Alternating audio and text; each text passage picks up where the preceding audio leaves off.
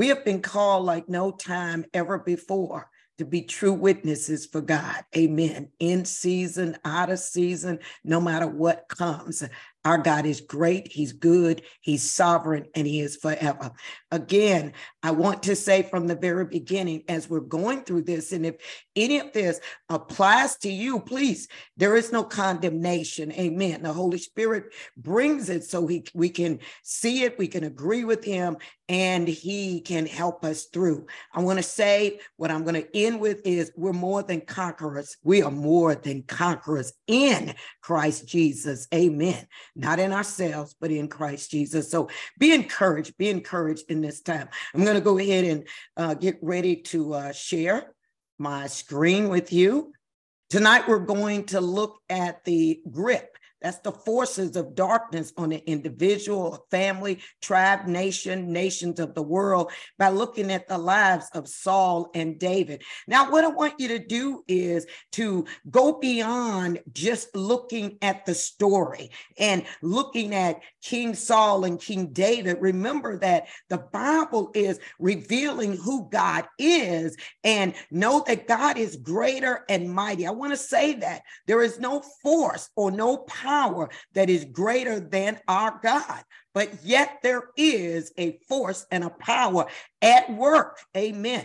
I am not one of those that see a devil in every corner or a demon under every bush. No, but I do know that we are more spiritual than physical, and the spiritual world is alive. God is spirit, and Jesus said we must worship him in spirit and truth. And we must become where we are individuals that, again, we know and we allow God to bring wisdom and understanding so that we are not walking in ignorance. God forewarned us. He said, my people perish because of lack of knowledge.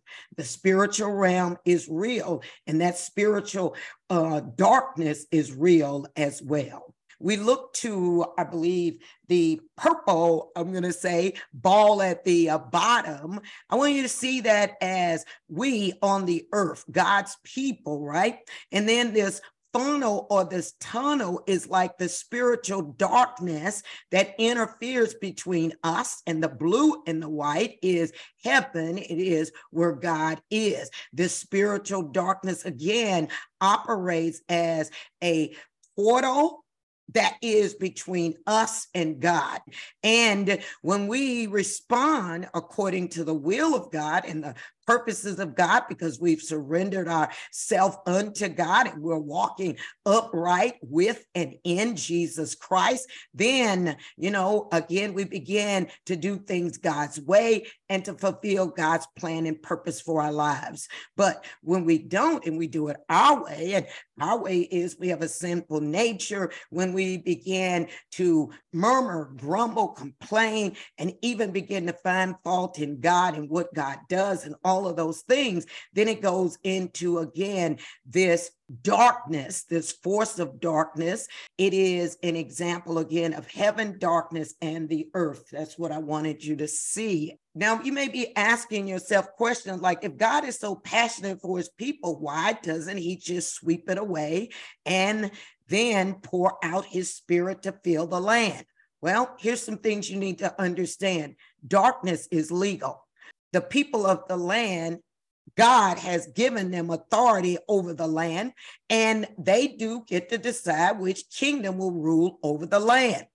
The people choose to invite him. And the him that I'm talking about in this instance is the kingdom of darkness, and submit their authority to him. They enter a covenant with these powers and service altars to maintain its presence on the land. We're talking about wickedness. We're talking about lawlessness, whether it is personal, corporate, nation, tribe, tongue. Servicing of these altars are necessary for him, Lucifer, Satan, and the devil, to continue to rule. And he does this with great deception.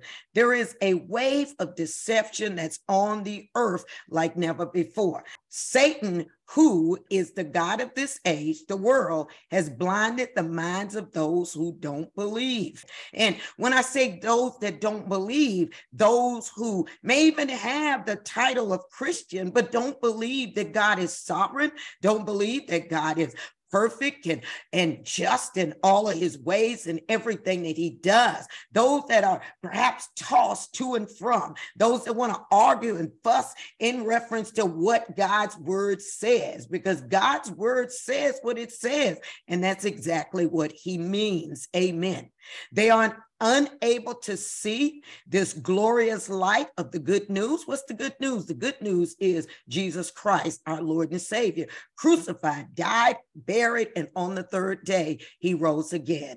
They don't understand this message about the glory of Christ, who is the exact likeness of God. See, we must remember this to be a fact. See, once you, that's you and I, were dead because of our disobedience and our many sins. So again, I changed it because I don't want to point it just at you, but it reads, once you were dead because of your disobedience and your many sins.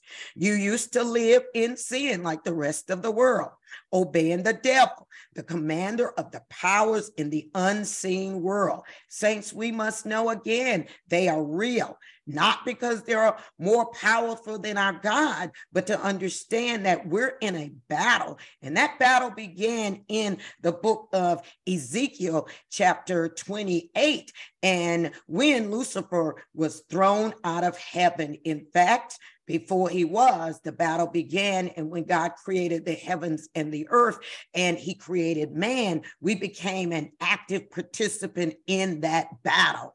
Amen. And again, Genesis chapter 1 and 3, you can see that. All of us used to live that way, following the passionate desires and inclinations of our sinful nature. We were born with a sinful nature, and that sinful nature wants to run and rule supreme over God. It wants to reject obedience to God. It wants to reject God's will and God's way. Amen. By our very nature, we were subject to God's anger, just like everyone else. Ephesians 2. How do we overcome and realize that there is this forces of darkness? There is this grip of darkness that's over us, over our families, over our loved ones, over our city, state, nation, over the world. The first thing we must do is recognize the darkness. The enemy that you're fighting determines the weapons that you use. The way the enemy comes against you determines the way you must position yourself for the spiritual battle. Now, there's 3 battlefields, and we're going to look at those.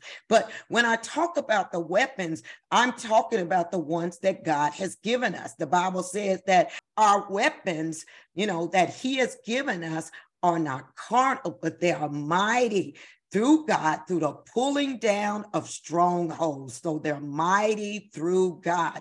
In other words, the weapons that God has given us, they are mighty weapons. They're not easy, and they are undefeatable if we will use them. And there's such things as, again, the Bible says, enter his gates with thanksgiving, his courts with praise. So we are to give God thanks in everything. The Bible says, in everything give thanks. And we do it how? In the name of Jesus. So we must have a heart of thanksgiving, praising God and worshiping him, no matter the situation and the circumstances. Amen.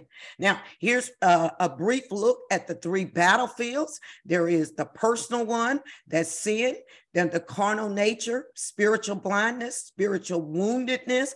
This one in particular, spiritual woundedness, is the one that we're going to look at. Amen. At some other time, as God allows or deems it necessary, we'll look and go deeper into the other ones. There's physical infirmities, unholy soul ties, and idolatry. That's all under the personal battlefield. And those battles begin in our mind. And when we win them in our mind, because we have the word of God and we use that, we meditate on it, and we know that it is true, then we can defeat the enemy. Societal, again, battlefields, religious deception, family defilement and desecration, economic activity, bad government, belief system, laws of the land, and then there's the territorial, and then the example is Mount Sinai and Peor, Numbers 25, 1 and 15. In our comparison between Saul and David, again, I want you to look at Saul, because these forces that I'm telling you about, the enemy and the grip of darkness, was present from Genesis chapter 3 all the way through until, Jesus and the final victory. Amen. So Saul had to deal with these things, and they play themselves out and they display themselves in various ways. So I want us to take a look at this. This is again where Saul has an encounter with Samuel. Samuel tells him what God is going to do, that God has plans for him and his family. I'm not going to read it all, but one of the things that is highlighted says, and I'm here to tell you that you and your family are the focus of all Israel's hopes. Now, pay attention to Saul's response, because his response is, but I'm only from the tribe of Benjamin, the smallest tribe in Israel, and my family is the least important of all the families of that tribe. Why are you talking like this to me? Now, we can initially look at that and say, well, he was humble, and because he was so humble, he said these things. No, what we're going to discover is, again, the grip of darkness, and the grip of darkness shows up in insecurity. It shows up in always convincing you that you're not worthy of God, that, everyone is talking about you, you're less than this, and all of those things, which are simply not true. Because here's the reality. Every single one of us was chosen by God, and he didn't choose us because of our super Christianness. He didn't choose us because of our super professionalness. He didn't choose us because of our, prophetic languages or our prophetic giftings that we're able to prophesy and all of those things. He didn't choose us because of our eloquent speech and our eloquent dress and any of that. No, because we were all sinners and we have all fallen short of the glory of God. God chose us knowing everything about us, and he chose us for his good will and his purpose. And here's the bottom line. He chose us, and knowing that you and I would never be able to earn him choosing us, and we would never be able to deserve it. Amen. So God did it. And so with that, knowing that whatever God chooses to do and how he chooses to do it with us, amen, God has already given us greater and better than what we would ever deserve. See, the grip of darkness, Saul is identifying that he sees himself as less than others. And we're going to keep looking, and I'm going to show you how that all came to pass. Amen. Then continuing on in this, we see that, I want you to go back to the book of Judges, and in Judges 20, remember, there is a prophet he's from Ephraim, and he's traveling, and he ends up in the land of the Benjamites. And while he's there, him and his concubine, because remember, his concubine had run away to her father's house. And after some time, he goes and he follows her, he brings her back. He didn't want to stop in a foreign territory. He wanted to come back within the land and the people of Israel. They end up going and staying in the land of the Benjamites. And before they could go to sleep, all of the men came and wanted to have sex with him. The old prophet tried to say no, and that he had a daughter and the concubine, and they could have their way with them. And he ends up, the priest ends up throwing his concubine out there, and they have their way with her all night. She ends up dying, all of that stuff. And long story short, as a result of what goes on, he goes in, he chops his wife into pieces and sends a piece to all the 12 tribes. And as a result of that, they come and they meet, they have a discussion, and they decide that this could not and should not have happened anywhere in Israel. I want you to see that this is the grip of darkness. This is the forces of darkness that is working. The ones that rose up to want to do what they wanted to do, and even the prophet and the priest who decide, the old man, the prophet and the priest who decide that this is the answer, this corrupt wisdom, to throw his daughter and his concubine out, and the concubine ended up forces of darkness. Long story short. So anyway, after they decide, they go and they attack the Benjamites. The Benjamites ended up killing X number of the various tribes of Israel. And after the third time, they seek God. And when they seek God, then God tells them these particular things. Then all the Israelites went up to Bethel and wept in the presence of the Lord and fasted until evening. See, this is one of the primary ways and weapons that we can use against the forces of darkness. They also brought burnt offerings and peace offerings to the Lord. The Israelites went up seeking direction from the Lord. In those days, the Ark of the Covenant of God was in Bethel, and Phinehas, son of Eleazar and the grandson of Aaron was the priest. And the Israelites asked the Lord, should we fight against our relatives from Benjamin again, or should we stop? The Lord said, go tomorrow, I will hand them over to you. So that day, the tribe of Benjamin lost 25,000 strong warriors armed with the swords, 47 leaving only 600 men who escaped to the rock of Rimmon, where they lived for 4 months. This is what Saul is talking about when he is addressing his situation. I want you to think about this for a minute, and related to, again, the grip of darkness. By the time Saul is born, Benjamin numbers have increased from the 400 to what it was during that current time. But think about the legacy. Think about the history. Think about the stigma that it stayed with the tribe of Benjamin all of the time. Why? Because this had never happened in Israel before. Amen.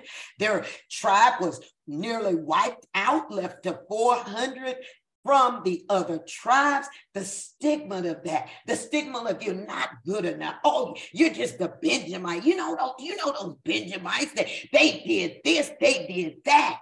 Those kinds of things stick because, again, the grip of darkness is prevalent. The grip of darkness is there. And it's only through our literally surrendering, submitting to God, and knowing that God has a plan, is a purpose, God is in control, and giving ourselves to God and continue to know that our value and our worth is not found in ourselves. It's not found in our lineage. It's not found in our parents, our grandparents, or what side of the track we were born on. It is found in Christ and Christ alone. Amen. 1 Samuel 15:10. Again, see from this vantage point that Saul is caught up in this grip of darkness. He never fully gave himself to God. And as a result of that, then that force of darkness just got stronger and stronger and stronger in him. And then the Lord said to Samuel, I'm sorry that I ever made King Saul, for he has not been loyal to me and has refused to obey my command. Saints, I want you to know that one of the forces of darkness, this grip of darkness, leads us to disobedience. It leads us to not doing what God said. Now, Samuel was deeply moved when he heard this, that he cried out to the Lord all night. But if you know scripture, remember when we read it, Samuel was hurt, but Saul was not moved at all. He went on about his business. See, the grip of darkness blinds you. The grip of darkness desensitizes you to the things of God. The grip of darkness will cause you to believe, even when you're in opposition to God, disobedient, that you're okay and you have done everything right.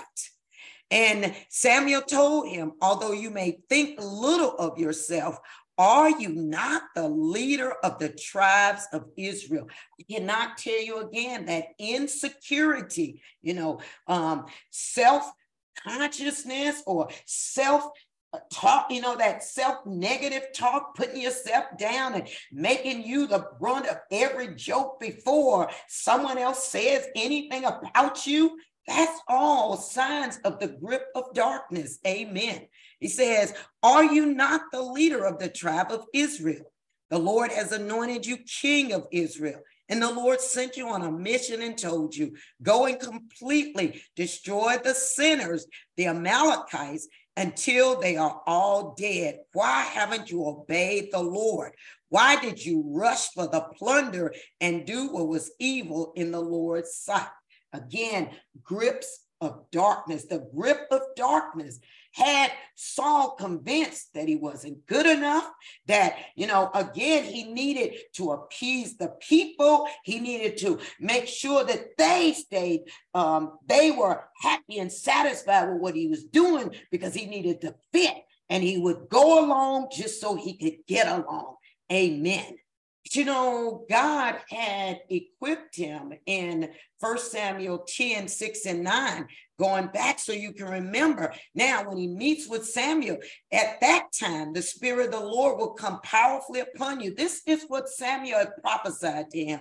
And you will prophesy with them. You will be changed into a different person after these signs take place. Do what must be done, for God is with you. Then go down to Gilgal ahead of me. I will join you there to sacrifice burnt offerings and peace offerings. You must wait for 7 days until I arrive and give you further instructions.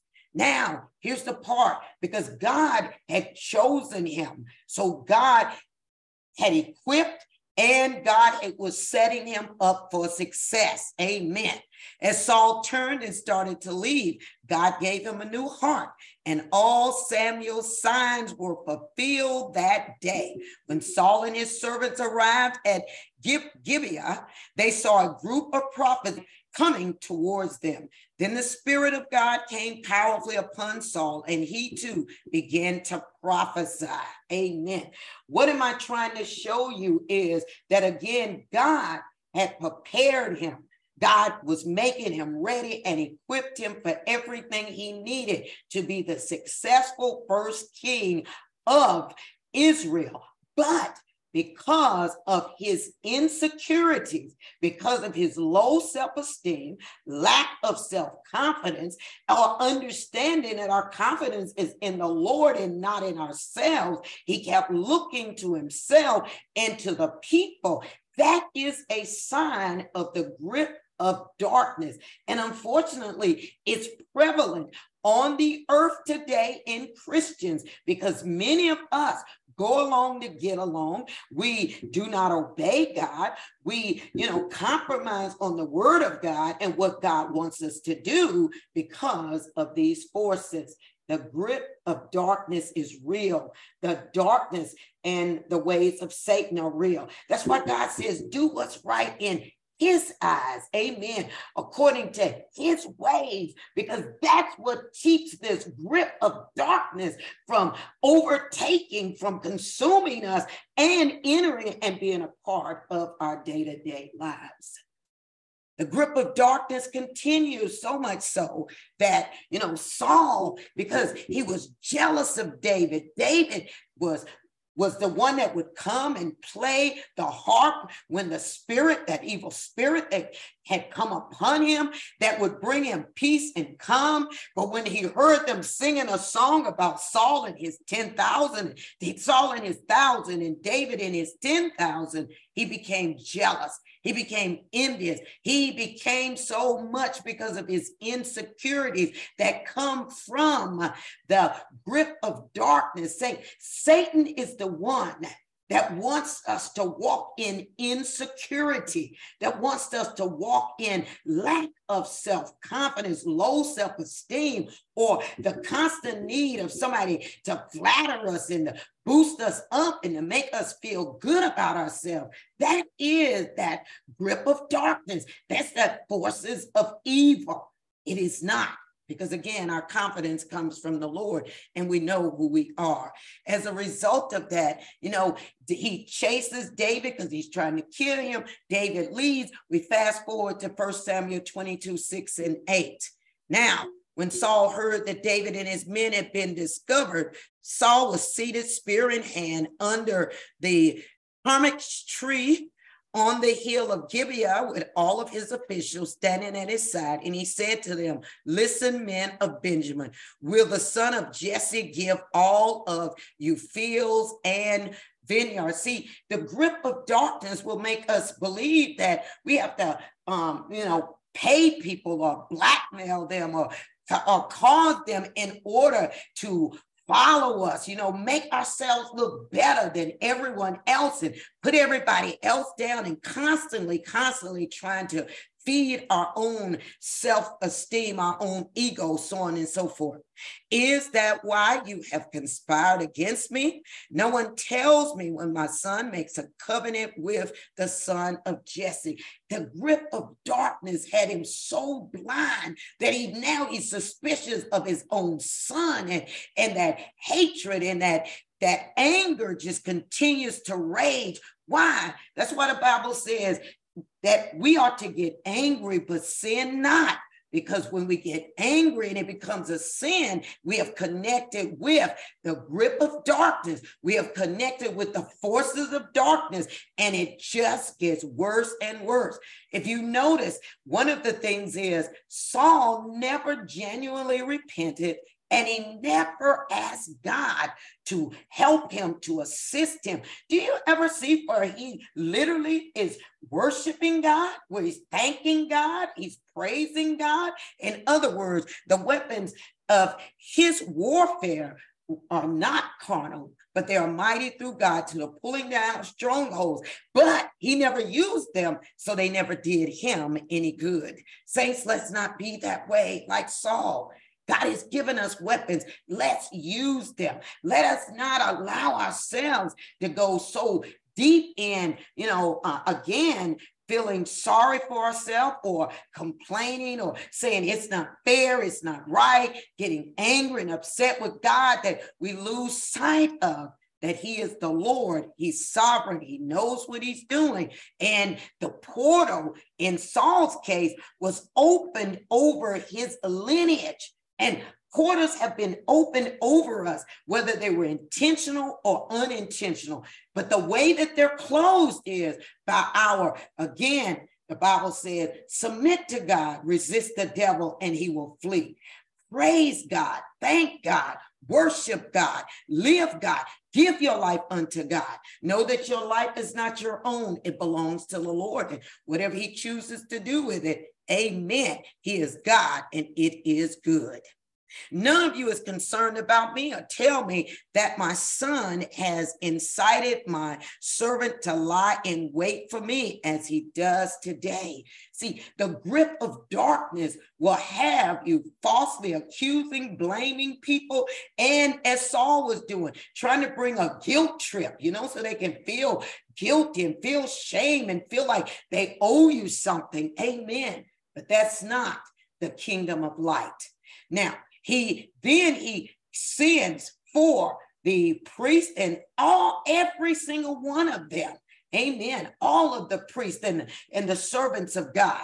And Ahimelech answered the king, because now he's brought them to where he is. And he said, he's trying to defend David because Saul is falsely accusing him of betraying him, of doing these things knowingly. That's what the forces and the grip of darkness does.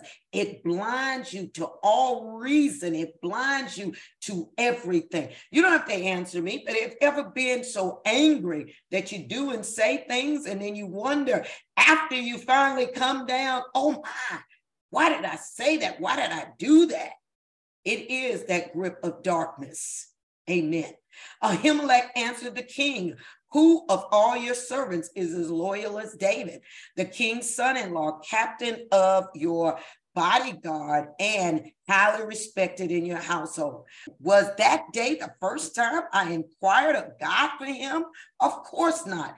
Let not the king accuse your servant or any of his father's family, for your servant knows nothing at all about this affair. See, the grip of darkness will cause one, like Saul, again, to falsely accuse and see something wrong, or everybody's out to get them, or they're plotting against me. You know, I hear people say, well, you know, everybody's always talking about me. I've even had people say, well, I know what you're thinking about me. And I'm like, no, you don't. And who is everybody? That is the grip of darkness. And that's what was alive and well in Saul. And it continues on. The king ordered Doeg, you turn and strike down the priests. So Doeg, the Edomite, turned and struck them down. That day he killed 85 men who wore the linen ephod. He also put to the sword Nob, the town of the priests, with its men and women, its children and infants, and its cattle, donkeys, and sheep. This is the grip of darkness. And that grip is becoming tighter and stronger, tighter and stronger.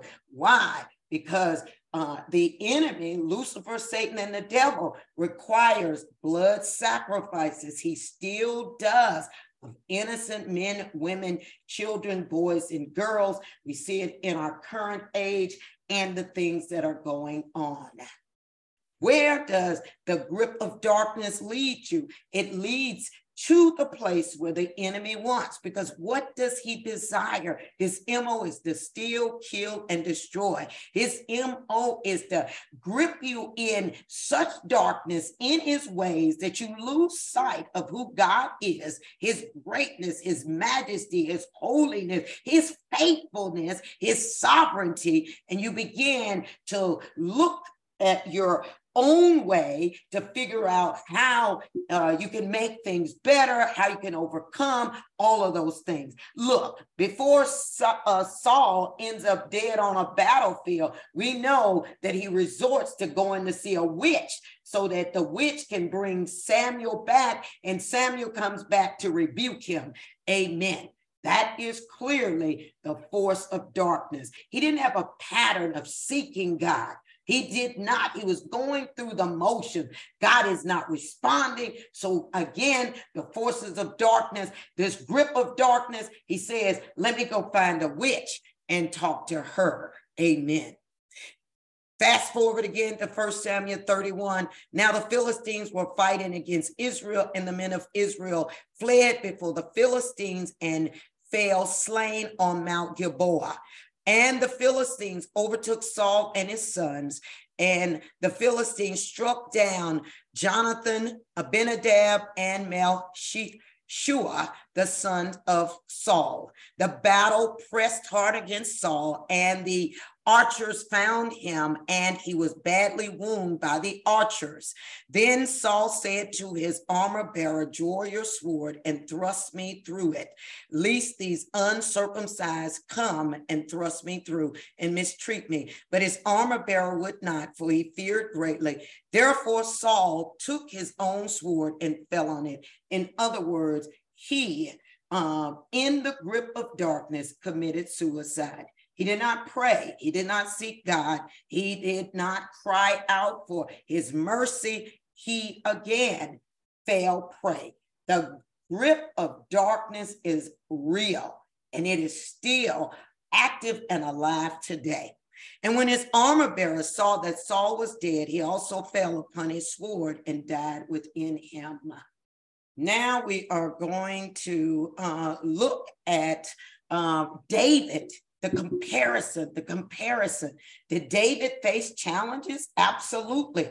Did he suffer through some of the same things Saul did? Absolutely. And many of them were caused by Saul, but his response was different because David knew that the answer, that the solution, that who he needed was God. So he looked to God and he saw God in every one of his situations. He did not blame God. He did not accuse God. He didn't become angry, resentful, bitter, all of that stuff, unforgiving, unloving. He didn't do any of that. But praise be unto God that God, who has promised he would never leave nor forsake us, when we rely, depend, and cling to him, he will be right there with us. Amen. Now the Lord said to Samuel, you have mourned long enough for Saul. I have rejected him as king of Israel. So fill your flask with olive oil and go to Bethlehem. For find a man named Jesse who lives there, for I have selected one of his sons to be king. But Samuel said to Jesse, the Lord has not chosen any of these sons to be my king. Then Samuel asked, are these all the sons you have? See, he presented 7 of them, but he has 8 children. Do you see that David was not invited to come? So David, I know even when he was watching the sheep, he heard about it because this was a big thing and a great event happening in his father's household. Now, did the forces of darkness probably could have came in and try to convince him, but he knew who his God was and he knew who he was in his God. And it goes on. There is still the youngest, Jesse replied, but he's out in the field watching the sheep and goats. Send for him at once, Samuel said. We will not sit down and eat until he arrives. So Jesse sent for him. He was dark and handsome with beautiful eyes. And the Lord said, this is the one, anoint him. So as David stood there among his brothers, Samuel took the flask of oil, olive oil he had bought, and anointed David to be king. And the Spirit of the Lord came powerfully upon David from that day on. Then Samuel returned to Ramah. The Spirit of the Lord came on him. It is the Spirit of the Lord that enables us to overcome the forces of darkness. All of us that have received Jesus Christ as Lord and Savior, the Bible says we've been sealed with the seal of adoption, and that seal is the Holy Spirit. So he is in us. And when we submit to God, then we can resist the devil. We are resisting the grip of darkness that is prevalent on the earth, but it will not and it cannot overtake you because the one that is greater, the one that is mightier is in you. When David's older brother, because David's brother puts him down, Eliab, heard David talking to the men, he was angry. What are you doing around here anyway, he demanded. What about these few sheep you're supposed to be taking care of? I know about your pride and deceit. You just want to see the battle. See, his brother puts him down. David again could have felt rejected. He wasn't invited to the dinner with Samuel. Now his brother is speaking this way to him in public around other people, but because David knew his God. Saints, is so important. We know our God because the wave of deception and the things that are coming are going to be greater, but they who know their God will be strong and do exploits. They who know their God will be like Job, that will not speak ill of God and make foolish statements in reference to God, and won't get angry and mad with God, but will know that God is good. The Bible says, taste and see that the Lord is good. David kills Goliath. Don't be ridiculous, Saul replied. There is no way you can fight this Philistine and possibly win. You're only a boy, and he's been a man of war since his youth. Now, Saul and all of his army are hiding. Here's the king. And David says that he can do it, and he's going to do it in the name of the Lord. But because of the grip of darkness that has blinded Saul, and he's thinking logically instead of thinking spiritually, he now comes and puts down David and, again, tries to persuade him why he can't do it, Oftentimes other believers will do that as well. But that is the force of the grip of darkness, the forces of evil that can cause us, again, not to see that our God is all powerful, almighty. And anything God asks you to do, God is going to be with you to get it done. Amen. Glory be unto God. David replied to the Philistines, "You come to me with the sword." He's talking to Goliath. Now, look at this, and I'm going to give you an opportunity to read it. I'm just going to talk about it. See, David didn't come with his spear. He didn't come with his javelin. He didn't come with a sword, but he came in the name of the Lord of the heavens army, the God of the army of Israel, who you have defied. Today the Lord will conquer you, and I will kill you and cut off your head. And then I will give the dead body, your dead body, and that of your men to the birds and the wild animals. And the whole world will know that there is a God in Israel. Amen. And everyone assembled here will know that the Lord rescues his people, but not with a sword and a spear. This is the Lord's battle, and he will give you to us. Amen. Saints, that's how we overcome the forces and the grip of darkness. Know who our God is, and we proclaim, we declare, and we, again, stand firm in who he is. And then it goes on, and we know that David ran. He was not deterred. He was not afraid, because he knew it did not depend on him, but it depended on his God. Amen. Interesting thing is, again, continuing on after this is during the time where now Saul hates David, his jealousy, his insecurity, the grip of darkness is all out of check, and everything is just going crazy, and his jealousy, so on and so forth. And David has to escape, because Saul has tried to kill him several times by now. But here's the interesting thing is that, again, some commentaries believe that David was, mistreated in his family, that, he wasn't the favorite child, the favorite son. There was a reason why he wasn't invited. But again, David didn't let that stuff affect him. See, the grip of darkness will cause you to want to blame everybody and find fault and get revenge and hate them and all of that. But David did not succumb to that. He's surrendered and submitted his life to God.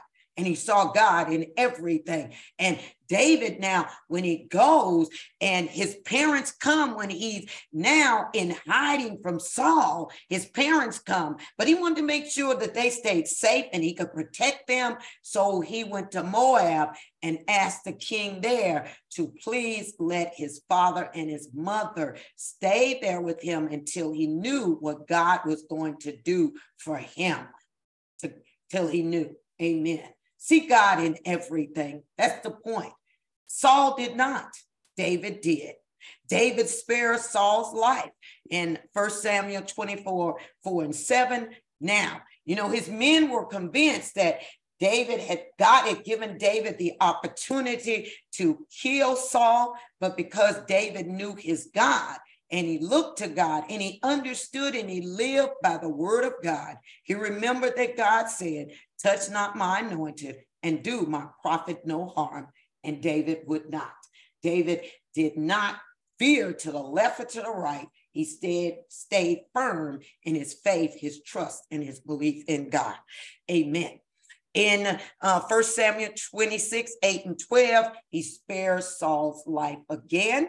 Saul is in the middle. He's in the cave with, again, with his with the commander of his army, and with his soldiers all surrounding him, Abner, all of them, but yet they fall asleep. And when they fall asleep, David is able to go in and secure his spear in his water jug.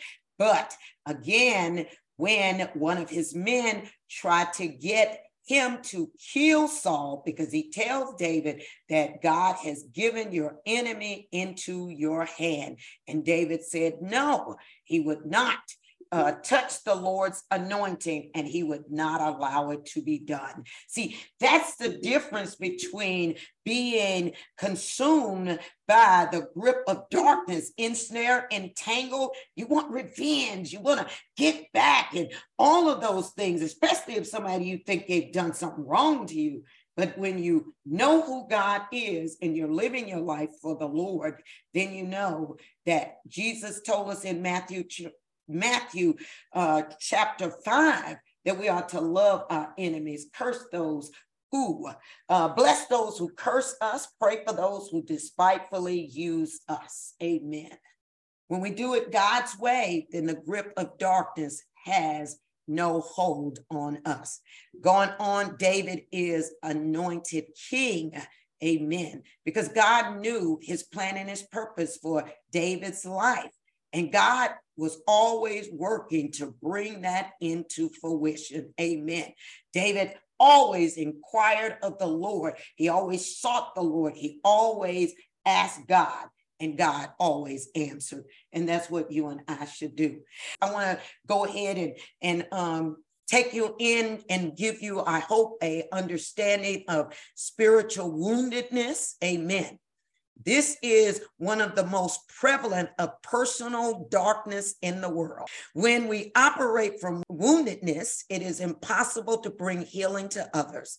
It will only operate to wound others. What are the roots of woundedness? The first is lack of love. Do you have a difficult time showing and giving love to others? As I'm reading these questions to you, I hope you're meditating on them and you are answering them truthfully between you and God. Amen. If you want to talk about it afterwards, you can do that as well. Were you missing love in your childhood from your parents? Lacking the love from those who meant the most from our lives can often produce a deep wound in our hearts. Do you constantly need the approval and the validation of others? The second one is lack of protection and security. Did you see terror in your parents instead of protection? Did you ever feel abandoned by them? It's a very painful experience when you feel vulnerable because someone who is supposed to protect us or protect you abandoned or betrayed you or us. Lack of forgiveness is another root of woundedness. Lack of forgiveness. Lack of healthy affirmation. We are all created to be affirmed. Were your parents quicker to give praise to your other siblings than to you? Did you lack compliments in your life? Did they praise others outside the home before they admired you? How do I know if I was wounded from the lack of one of these needs?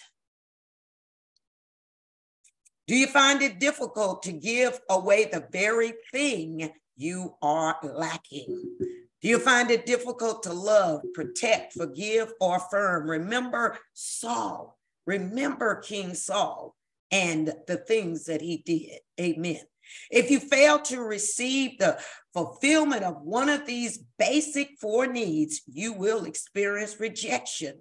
Rejection is that feeling that lets you know that you did not get something you needed from someone else. Rejection is experienced in many ways. Perhaps you were an unwanted pregnancy. Your birth was not a rejoicing moment. You were abandoned by your parents, experienced child abuse. Your parents played the game of having a favorite child who was not you. Hurtful words, criticism, and judgment. What's yours? What's yours? See, the manifestation, and perhaps you don't have one anymore because you've already realized this and allowed God to do something about it. But if not, what's the manifestation and consequences of rejection in you? It can be fear, shame, failure, a failure attitude, sadness, low self-esteem, anguish, depression, bitterness, or revenge. That can be the manifestation and the consequences. But here's the great news. God wants you to break the cycle of pain in your life. Your past is your past. God wants you to make a break from your pain. You are whatever is in your heart. You are. That's what Jesus said, that it's from our heart. It's not what goes into the body, but what comes out that defiles it. If you were to see your own heart, what would you call yourself? Bitter, happy, resentful, hurt, prideful, arrogant, joyful, or pained? You can't heal others unless you're healed. You need to be healed to be fruitful. Often you are a fruit of your past, but God has called you for his purpose. The tendency is to hide our inner wounds from others. What do we do when someone important is coming to our house unannounced? We clean up and put everything else in a secret room or closet for no one to see. We like to show forth our best to others while we still have a mess hidden in our hearts. The problem with this approach is that our private world will eventually have an impact in our public life. It's so important because, again, things are going to come, trials, tribulation, pain and sorrow and difficulties. Yes, even as a Christian. Amen. And as a result of that, will we be able, like David, to see God in all of his glory, or will we see how unfair it is? See, here's the point. Satan does not want you to break this cycle of pain. He wants you to stay in the cycle so you won't be in the cycle of God's will. That's exactly what happened to Saul, amen, but not to David. So how does a disciple of Jesus break free from the grip of rejection? The answer is found in forgiveness. Forgiveness is when a person cancels the debt. Matthew 18:27, whether it's an individual or with God, because the bottom line is God does not owe us anything, and he has already done exceedingly and abundantly above anything we could ask, think, and definitely more than we could have ever deserved. If someone has offended you or wounded you, you think that they owe you. They are seeking for the person who wounded them to pay them back. Therefore, people often seek revenge when they are wounded. But for those who have been greatly forgiven by God, ought to forgive as well. Matthew 18:32 and 33. Remember Saul, we learned the Bible teaches us in so many ways. If we don't forgive, it only demonstrates that we really don't understand how much God has forgiven us.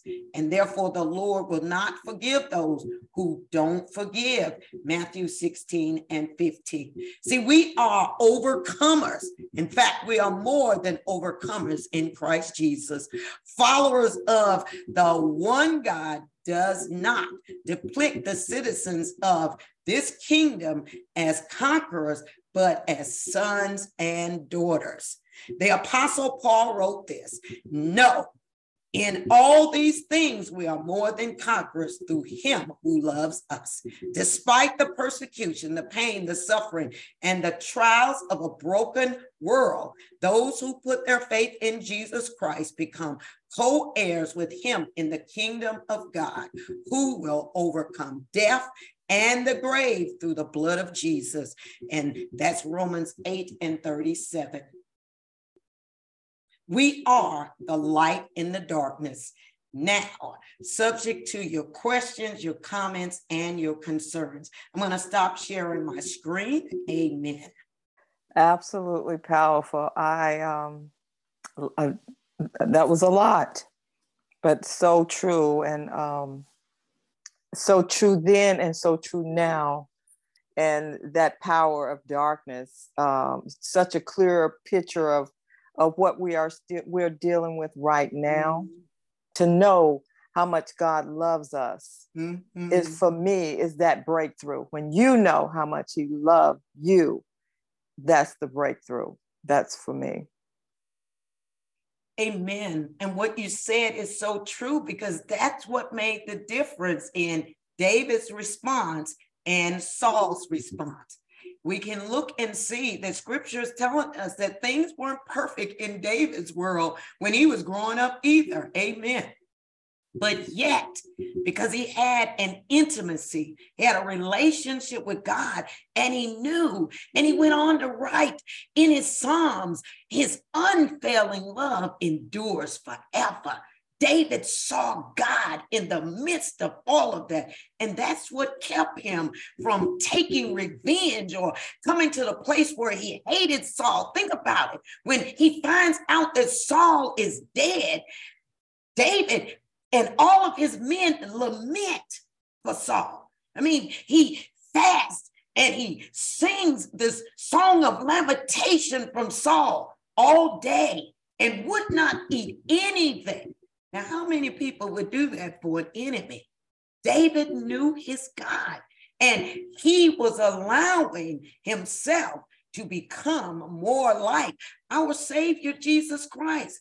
Because no greater love than a man who would lay down his life for a friend. Jesus never sinned, but he became sin for you and I. And I think that's what we have to remember when the things of life come, and they are, and they will, or maybe they have. But remember this. It's not so I can do all this self-help stuff, and the world is full of selfishness and blaming my mama, my daddy, my sister, my brother. That's not it. But to see God is in it, God is in the midst. And because he loves me, he allowed me to make it through. And those things he used to help shape and define who I am, like David, so that it can be used for his glory. Amen. Anyone else? Thought, questions, and concerns? Amen, amen, amen. Amen. I praise the Lord, saints. I really particularly love this story about David and Saul. And one of the lessons that I learned from this is that Mama said something very, very important, very, very strong, that I am to let God fight my battles. But notice, Saul was a king and God fought his battles until he decided to act in rebellion and unrepentant sin. I think that's the key there, unrepentant sin. While David repented for his sins when he sinned against God. And see, both of them were God's servants. And when I see that, it teaches me a lesson, that like God said here, he requires obedience more than sacrifice. And for me, when I hear God telling me that, I hear him say, hey, listen, my son, you must continue to walk in obedience for my protection and my guidance to be manifest in your life, where you can say the words that Mama just said, that let God fight the battles, and then he will fight those battles for you. Whereas if I walk in disobedience and willfully unrepentant to God, then God will not protect me for not walking according to his will and willfully just being in rebellion to him. So yeah, there are two distinct differences here between Saul and David that I see. And like Mama said, Saul was able to really talk about God because of the relationship he had with God.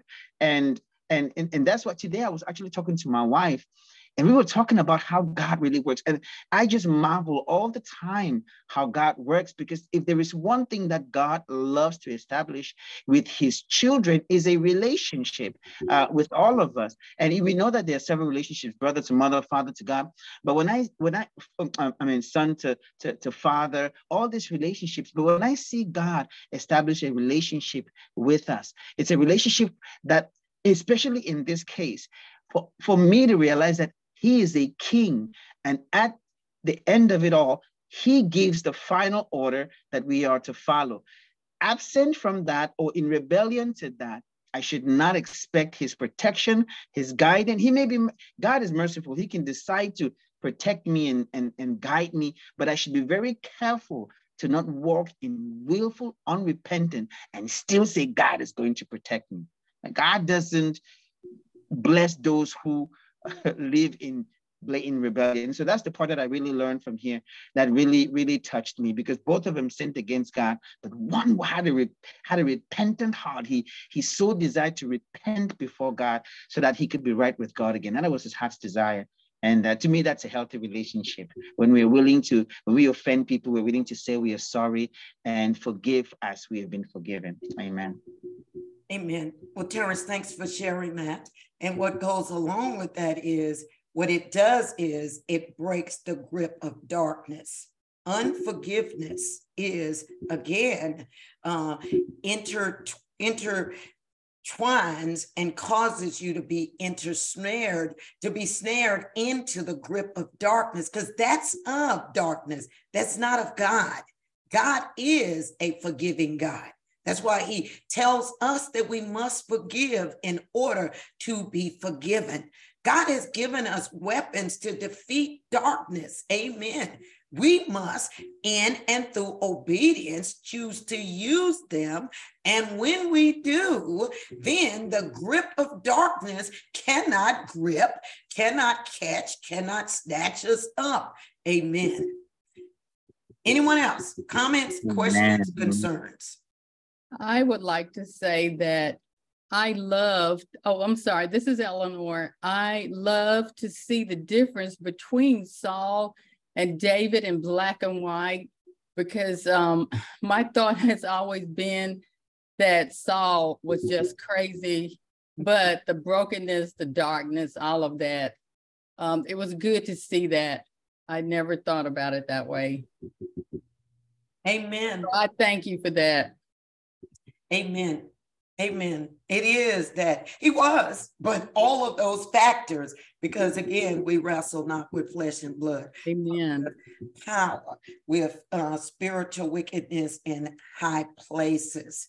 And so when we do not do it God's way, then we open ourselves up to other things. And I want to point out that opening, when I talked about the portals, again, it can be because of someone else's sins, or God says that the sins of the father go to the third and the fourth generation. It's like a river that flows. Amen. But how do we overcome that? We overcome that by surrendering our lives to God and realizing that it is not, and allowing the Holy Spirit to lead us into God's holiness and his righteousness.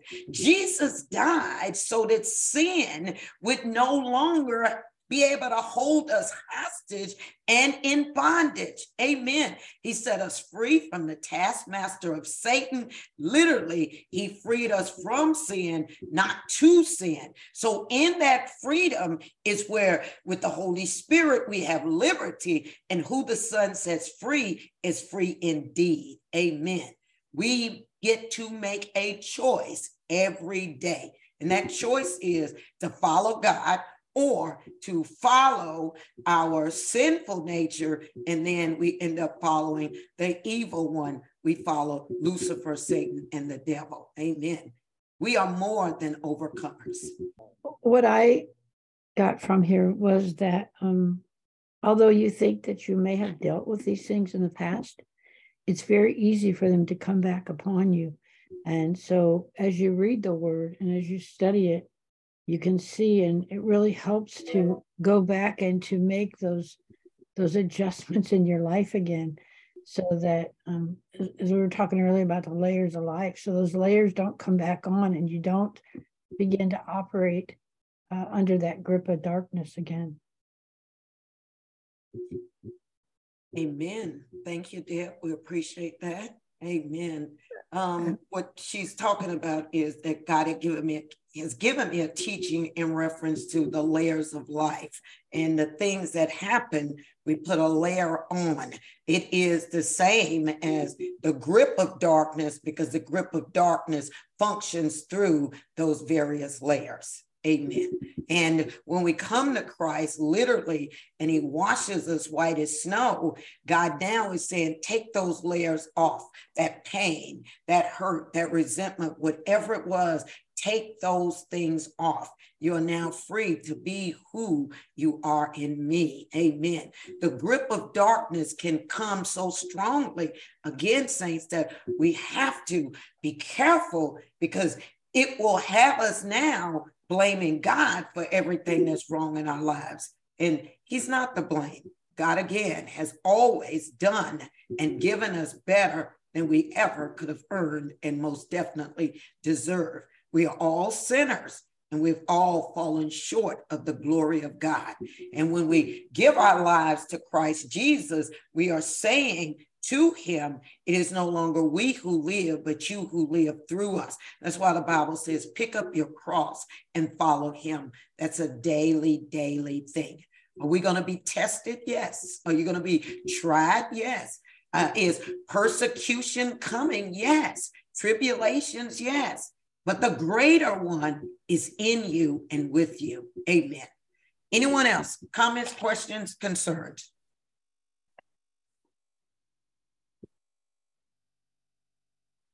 Well, I was just what Deb was talking about, and God bringing things.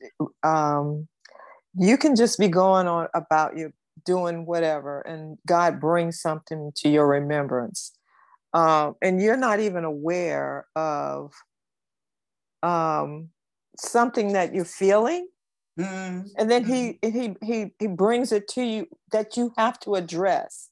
And I know that it's nobody but him, because he wants you to be aware, this really is what you're feeling. Now I need you to deal with that. Mm-hmm. And I had it happen to me probably about a month ago. And it was so real. I mean, it's just, I was like, you know what? I never even thought about how, I think it was buried. Mm-hmm. And when he brought it back to me, I had to deal with it. But I thank God for that, because it allows him to cleanse you, to a releasing of whatever it is that has a hold on you. But yeah, when she said that, I thought about that, because you don't even realize it. You're going about your life and don't realize I am still feeling this, or I'm still holding on to this, and I did not even realize it. Amen. Amen. Amen. Thank you for sharing that, because again, the grip of darkness is real, and we don't realize the tug that it has on us. You know, even when we say, well, I've forgiven someone, and, you know, I've forgiven them, but someone mentioned their name and something just kind of like, oh, in me, I was like, whoa, Lord, what was that? And he said, could you have it? Now, come on. Let me deal with that, because see, that grip of darkness becomes progressive. Do you not see that in Saul? It became progressive till he didn't even think twice about killing God's priests, because he's so out of control and insecure, his jealousy and all of that stuff, and wanting to destroy David. He did not really. These are the priests of the Lord. And saints, here's the thing that we need to understand. That is the enemy, and the enemy does want the priests destroyed. Why? Because they are. You and I are the priest of God. And we're living at a time where the truth of God's word wants to be, the world and wickedness, evil wants to annihilate him, his word, and us off the face of the earth. Amen. off the face of the earth. But when we can stand firm and know who we are in Christ, we will continue to speak God's word and then do what he says in the book of Revelation 12, where we know we overcome Satan by the blood of the Lamb, the word of our testimony, and we love not our lives even unto death. Amen. And no matter what you do, you're not going to cause me to become bitter and angry and all that. Do we have our moments? Yes, but we are to process them through God and with the help and by the power of the Holy Spirit. When you read the scripture, you can read it from this vein and see the grips of darkness. Even when you look at Naomi and Ruth, Naomi got caught up by the grip of darkness, but Ruth, for whatever reason, being exposed to God through her mother-in-law, never allowed that grip of darkness to overtake her. She didn't become bitter and angry because her husband died, because she was barren when he died, because she didn't have any children. She was leaving everything and everyone she knew. Now she's going to walk in the fields. She knew, and God rewarded her for that. Amen. Again, see God in everything. And know that God is for you. He's not against you. God desires for that cycle of pain to be broken so that we can enter into the cycle of his will and fulfill his destiny for our lives. This was really a good lesson. But what struck me is that today has been a day when I've been telling my mom that we're overcomers. And then here you are, giving a message and saying just exactly what God has already said to us. Mm-hmm. So it's good confirmation. Thank you. Amen. Praise the Lord. We are more than overcomers,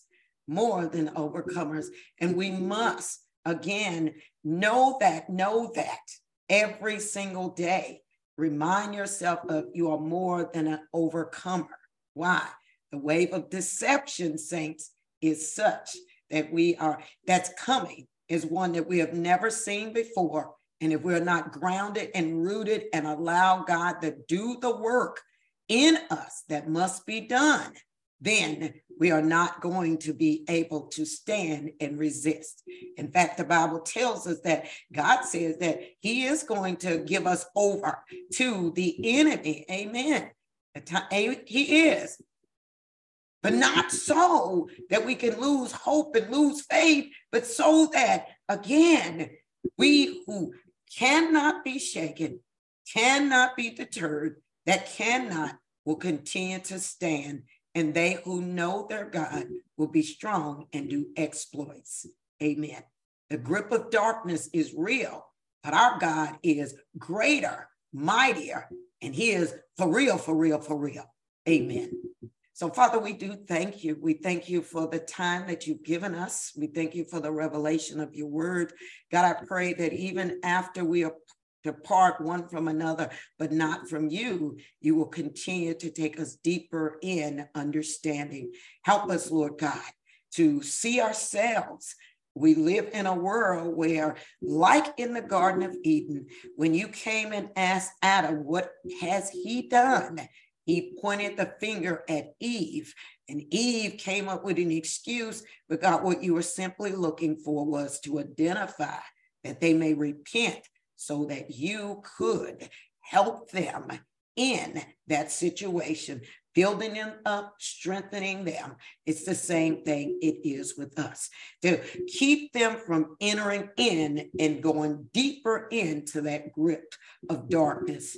But we can see by chapter 4, Lord God, that with Cain, you even asked him after he gave that offering that was unacceptable.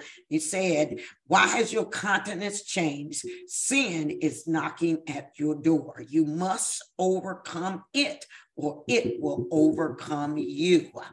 Father, the grip of darkness, give us eyes to see, ears to hear, as we open our heart and extend it unto you, as we love you with all of our heart, soul, mind, and might.